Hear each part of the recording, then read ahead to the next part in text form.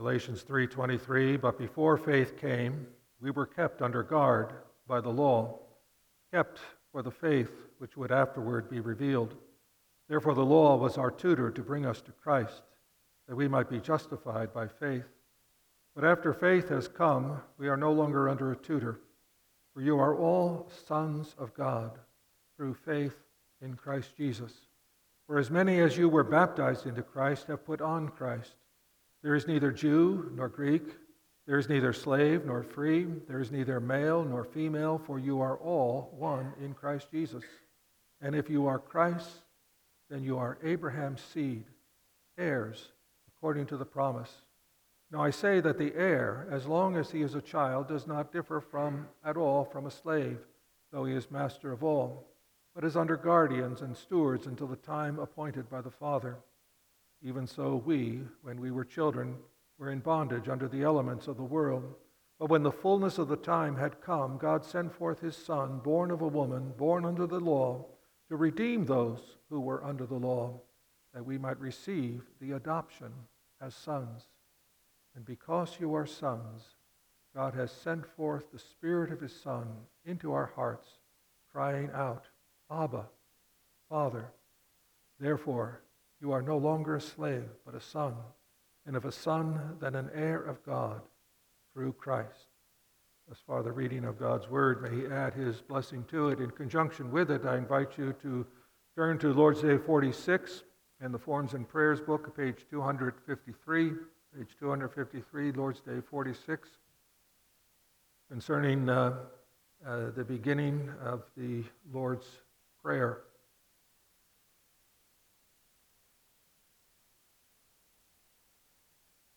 Lord's Day 46, why has Christ commanded us to address God as our Father? To awaken in us, at the very beginning of our prayer, what should be basic to our prayer, a childlike reverence and trust that through Christ, God has become our Father and will much less refuse to give us what we ask in faith than will our parents refuse us the things of this life. Why the words, who is in heaven? These words teach us not to think of God's heavenly majesty in an earthly way and to expect from his almighty power everything needed for body and soul. Thus far, the catechism for today. Beloved of the Lord, the catechism introduces prayer by asking the question, why do Christians need to pray? Why do Christians need to pray? And the answer is twofold. There is a moral necessity and there is a practical necessity. There's a moral necessity because it's the chief part of the thankfulness that we owe to God. And there's a practical necessity in that Christians don't get what they need unless they ask for it. As Jesus said, you have not because you ask not. We ought to pray. It's our duty to pray, and it is our best interest to pray. The prayerless Christian is an impoverished Christian. In fact, it can possibly be argued that the Christian that does not pray deludes himself about being a Christian. If you don't pray, you can have no true assurance that you are a child of God, because it's impossible to be engrafted into Christ and not produce the fruits of faith and good works, which include especially the giving of thanks to God in prayer. Now, I have never met a Christian who said, I am the best prayer that there could ever be. I have never met a Christian who did not hang his head, so to speak, in shame and say, I don't pray as well as I ought, and I don't pray as often as I ought. I imagine the disciples felt that way when they observed Jesus praying. They realized that they really didn't know how to pray at all when they watched Jesus. He was perfect, of course, and prayed perfectly as well as he ought and as often as he should. And so they came to him and they said, Lord, teach us to pray, we also ought to come to God and say, Lord, teach us to pray.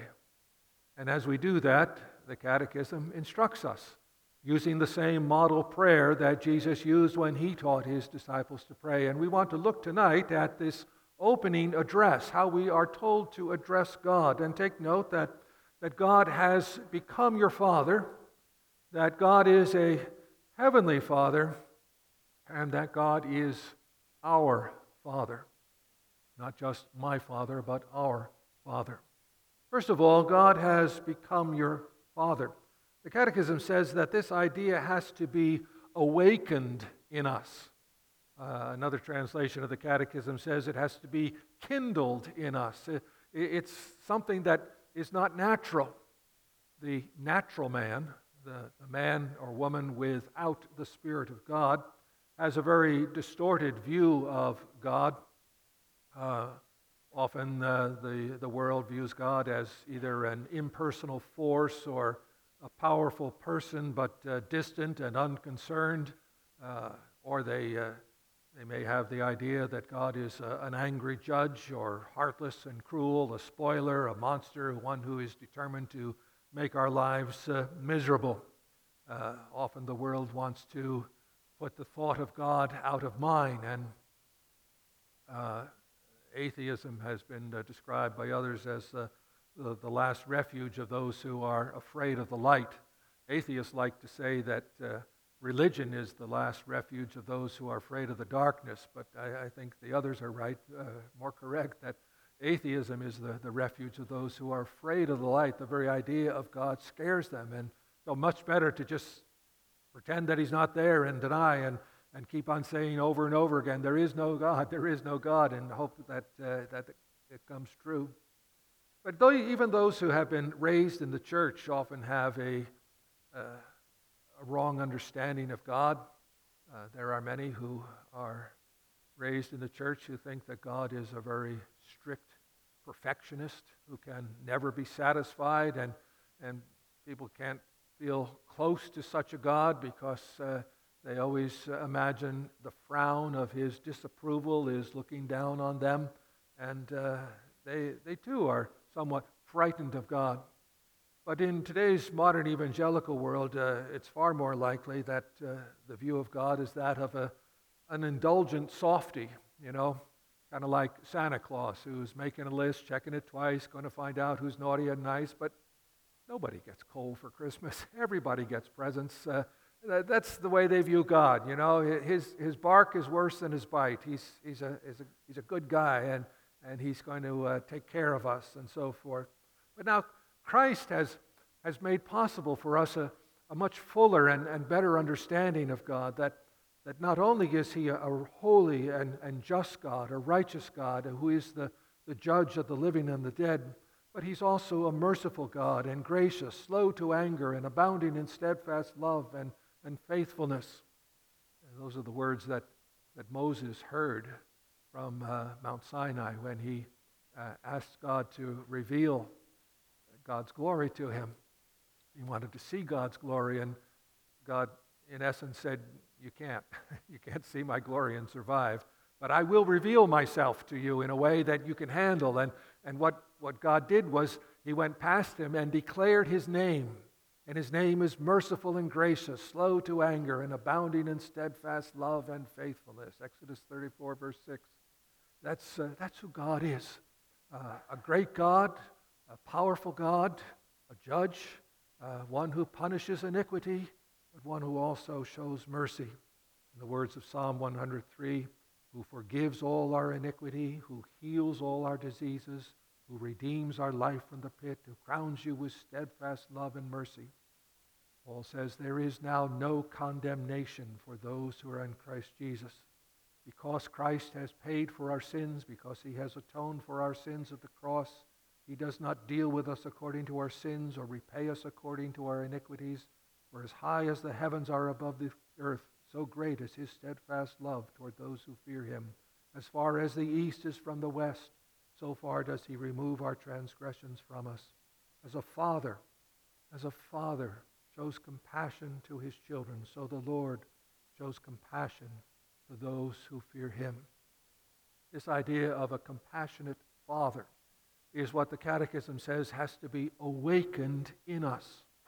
That's what Paul is trying to do in Galatians 3 and chapter 4. He's trying to awaken in the Galatians the idea that they are children of God and that God is their Father.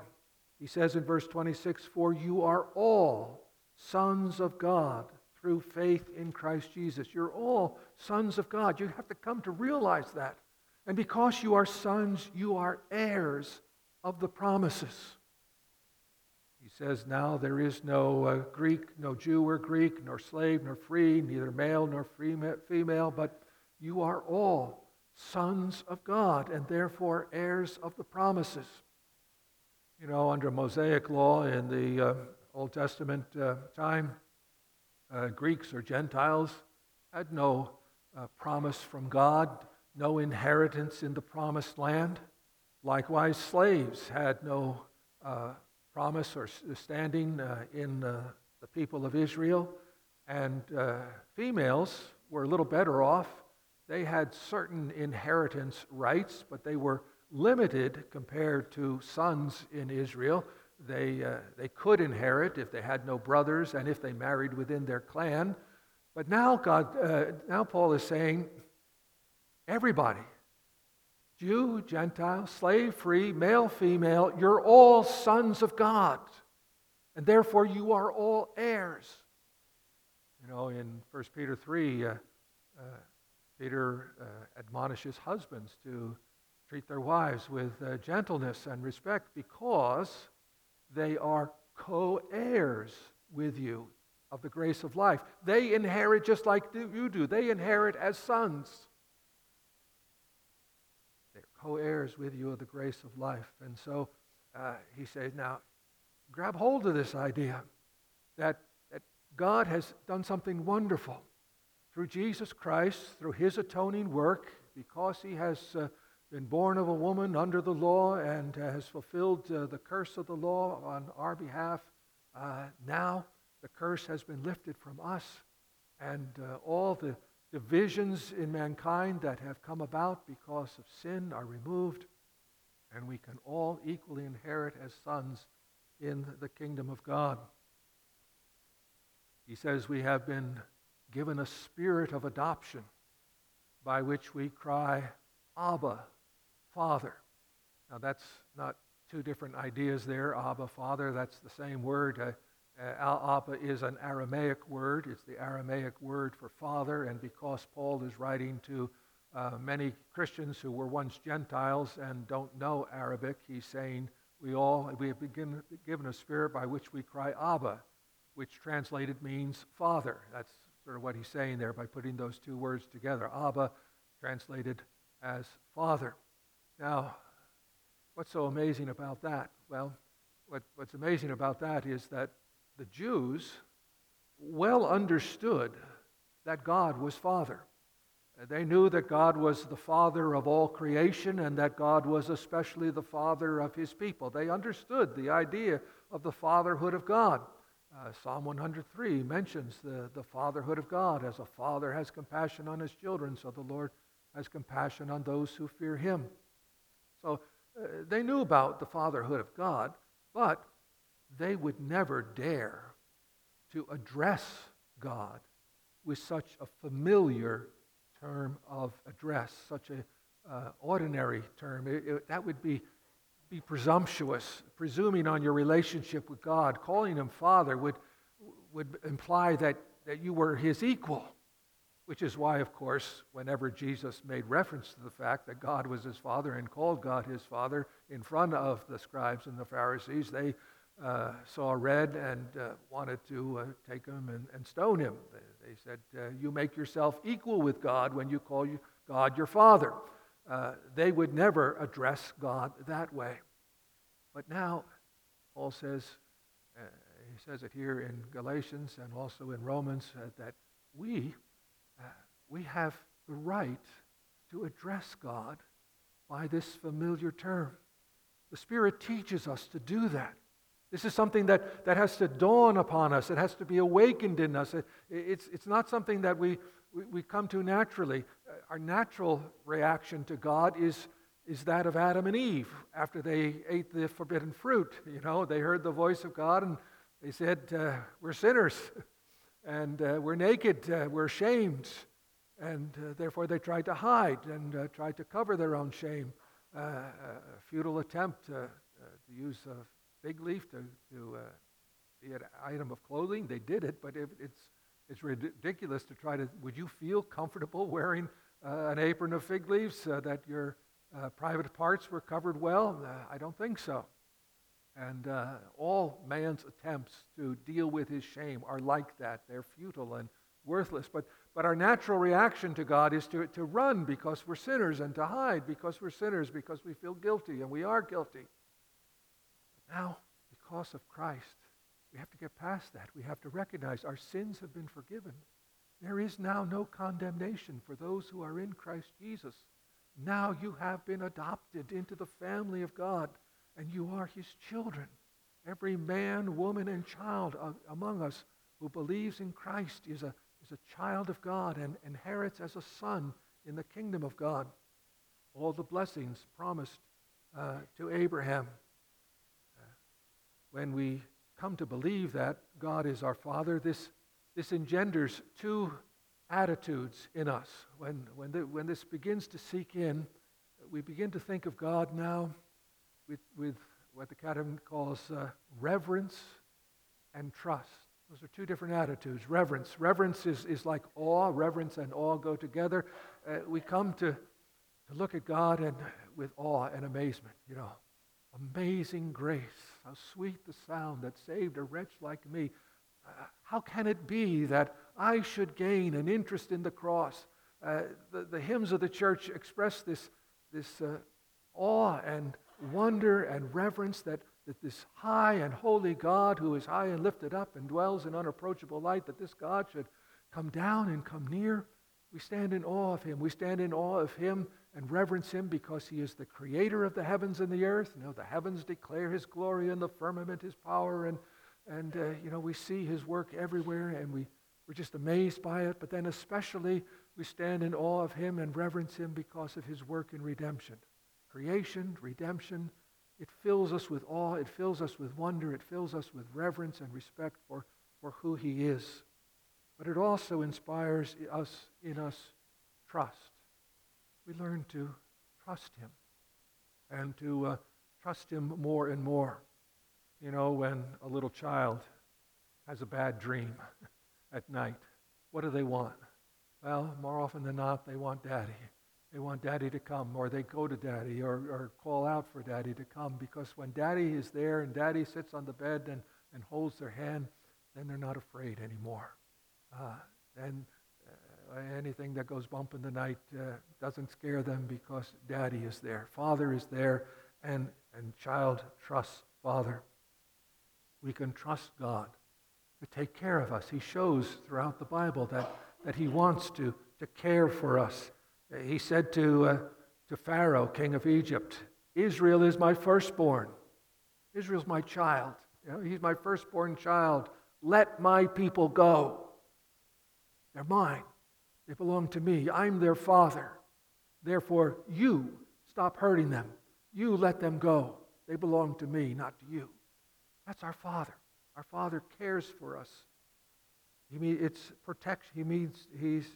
fatherhood protects us. Jesus said, "Are not two sparrows sold for a penny? And not one of them will fall to the ground apart from your Father. But even the hairs of your head are numbered. Fear not, therefore, you are more valuable than many sparrows." What command in the Bible is repeated more than any other command? What's the one command that comes again and again and again? Fear not. Fear not. Be not afraid. Be not afraid. Over and over again. Old Testament, New Testament. God comes to his people and says, don't be afraid. I'm your Father. I will take care of you. And so we learn to trust him. But not only does he take care of us, he loves us. John writes in his first epistle, chapter 3, verse 1, "See what kind of love the Father has lavished on us, that we should be called children of God, and so we are." He's lavished love upon us, that we should be called children of God. And because he did not spare his own Son, but gave him up for us all, how will he not also with him graciously give us all things? Because I know, because he is Father, he will care for me, he will love for me, he will provide for me. It is with such awe and trust that we ought to approach God in prayer. Such an attitude will do much to increase your desire to pray, and it will motivate praise and thanksgiving when you pray. You know, Paul says in Philippians 4 to be anxious for nothing, but with everything, bring your requests to God with thanksgiving. So often when we're in trouble, we forget the with thanksgiving. We come with our requests, we come with our urgent need. Oh Lord, I'm in trouble, help me, and we forget to be thankful.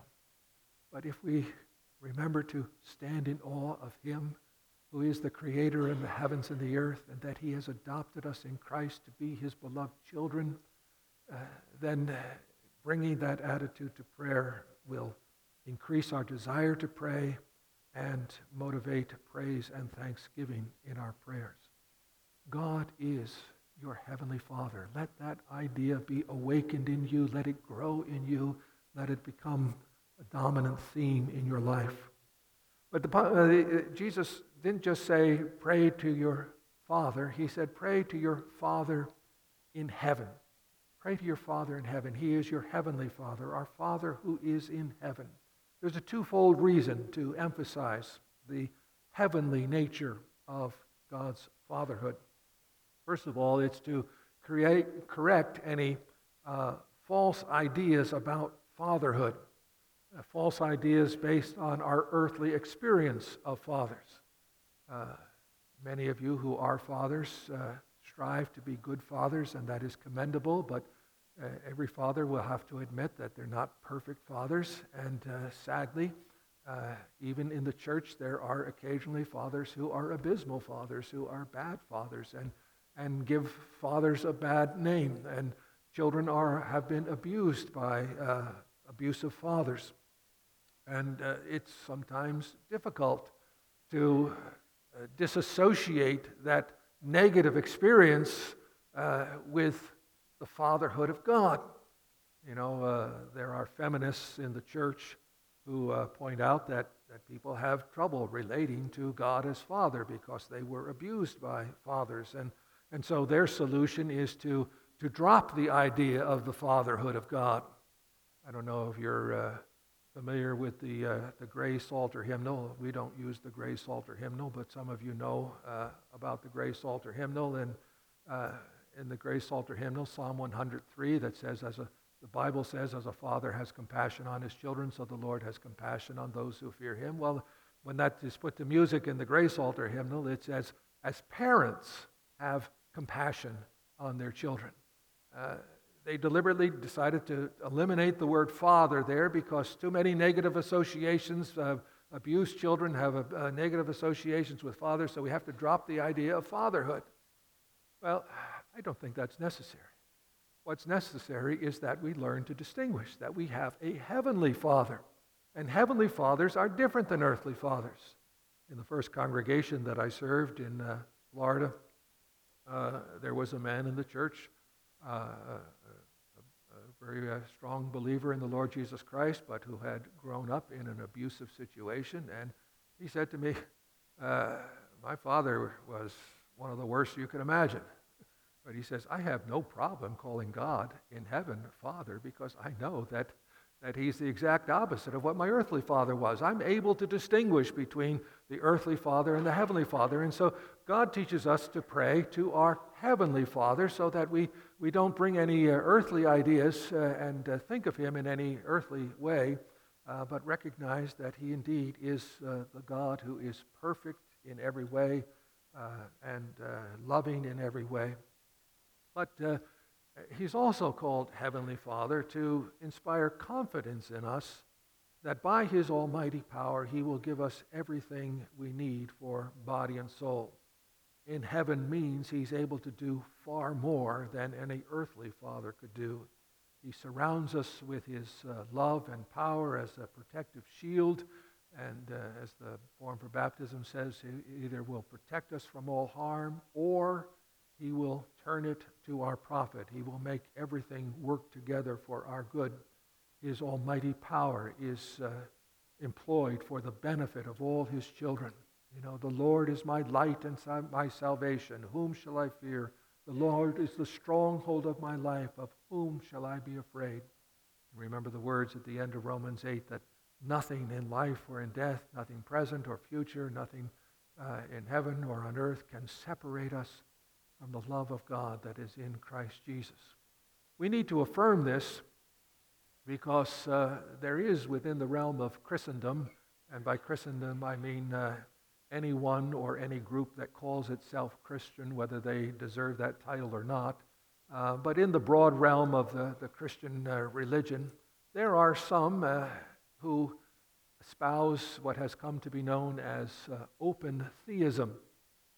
And in the idea of open theism is designed to protect the reputation of God when bad things happen in the lives of God's people. You know, whenever something bad happens to us, we're tempted to ask, now why couldn't God prevent that?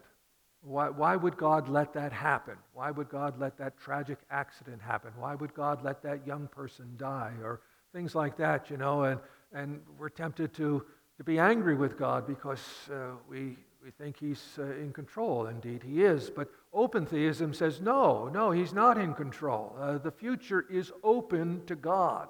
And God is just as much surprised by these tragedies as we are. What good is a God like that then if he's not all-powerful and if he doesn't work all things according to the counsel of his will and that there's nothing that can hinder his will? If God is just as surprised as we are and not in control of all things, what's he good for? Well, in open theism, he's described...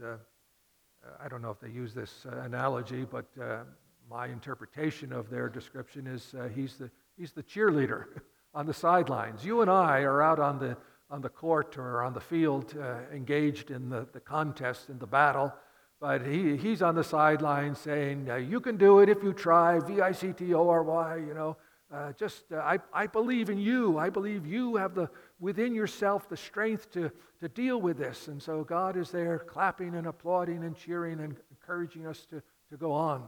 But don't blame God for the bad things because the future is open to him just as it is open to us. No, that's not true. That's not true. We affirm to the contrary that our Heavenly Father indeed is Almighty God, who indeed works all things according to his counsel of his will, who knows the beginning from the end because he has ordained everything that comes to pass. And he is the God who has promised to work all things together for our good and for our salvation. Jesus is commanding us to come to him in this way with the assurance of faith that everything you need for body and spirit he will supply by his almighty power in response to your request when you ask in faith according to his will. We're commanded in Scripture to pray believing. That means pray with expectation. Expect God to give you what you ask for in prayer. But again, Christians will say, well, I asked for things and I didn't get them. Did I not believe hard enough? Is my faith too weak? What's the problem here? Well, the promise is that he gives us what we ask in faith, and faith means faith in what he has promised to do for us, not faith in whatever we want. You know, he teaches us what he will do for us. He makes certain promises, and when he teaches us to pray, he says, pray for your daily bread, pray for the forgiveness of sins, pray for your struggle with temptation, and I promise, when you pray for those things, I will give you what you need.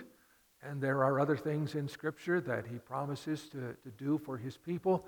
And we go to the Scriptures, we read what what we are to expect from him, and then we pray believing that he will do for us what he has promised to do for us. That's what it means to pray in faith and to pray believing. It doesn't mean that you can pray for a pink Cadillac, like the Mary Kay cosmetic salespeople all hope they'll get a pink Cadillac. Well, I don't sell Mary Kay, but I want a pink Cadillac. Well, there's no promise in the Bible for pink Cadillacs.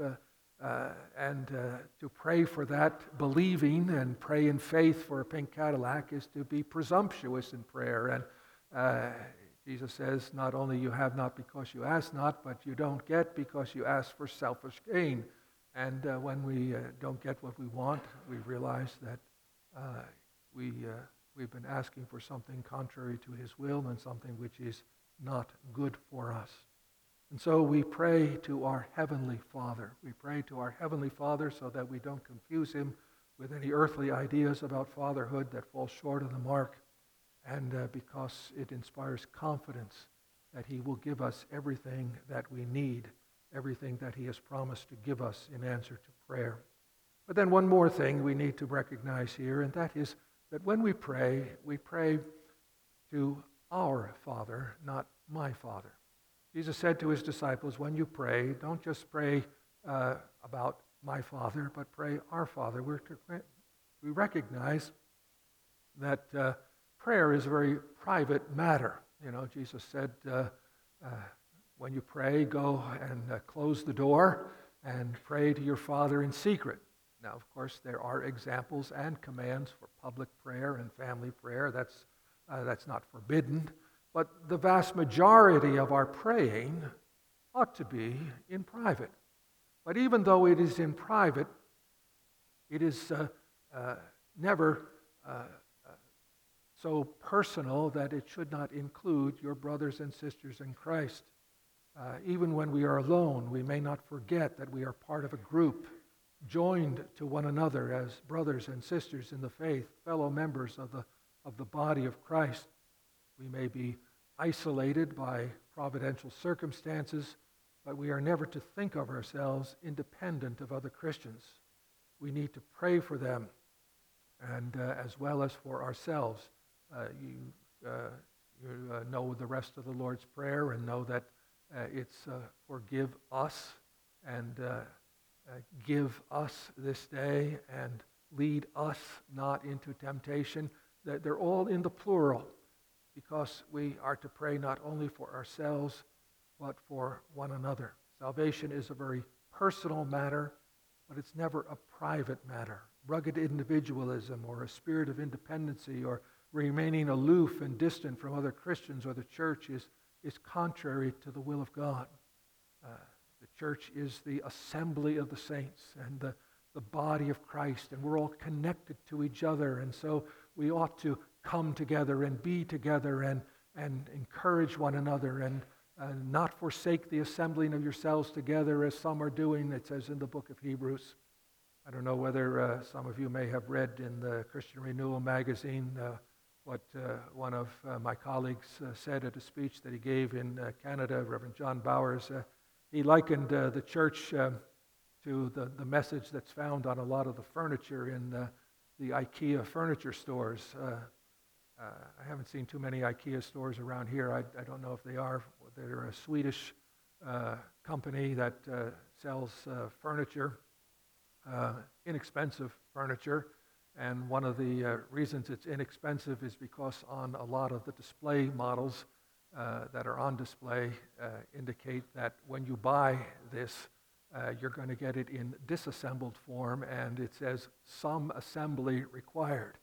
Well, Reverend Bowers says that's the church, assembly required. We have to come together because we belong together, and we are part of each other. Just as the hand can't exist without the arm, and the arm can't exist without the torso, and we all need feet and legs, and they all have to be attached to one another and joined to one another in order to grow properly. So if the body of Christ is to grow, we need to be together. And that is expressed in prayer. When we pray, Our Father, and give us this day our daily bread, and lead us not into temptation, and forgive us our trespasses. We are a family, and we are bound together, and that binding together is the nature of the Church of Jesus Christ. So when you pray, remember and believe that Christ has opened a way for sinners to come to God as beloved children. Christ has opened the way for you to say, Father, to this almighty creator of the heavens and the earth, who is so high and lifted up. You are allowed, encouraged, your duty to believe that he is your Father.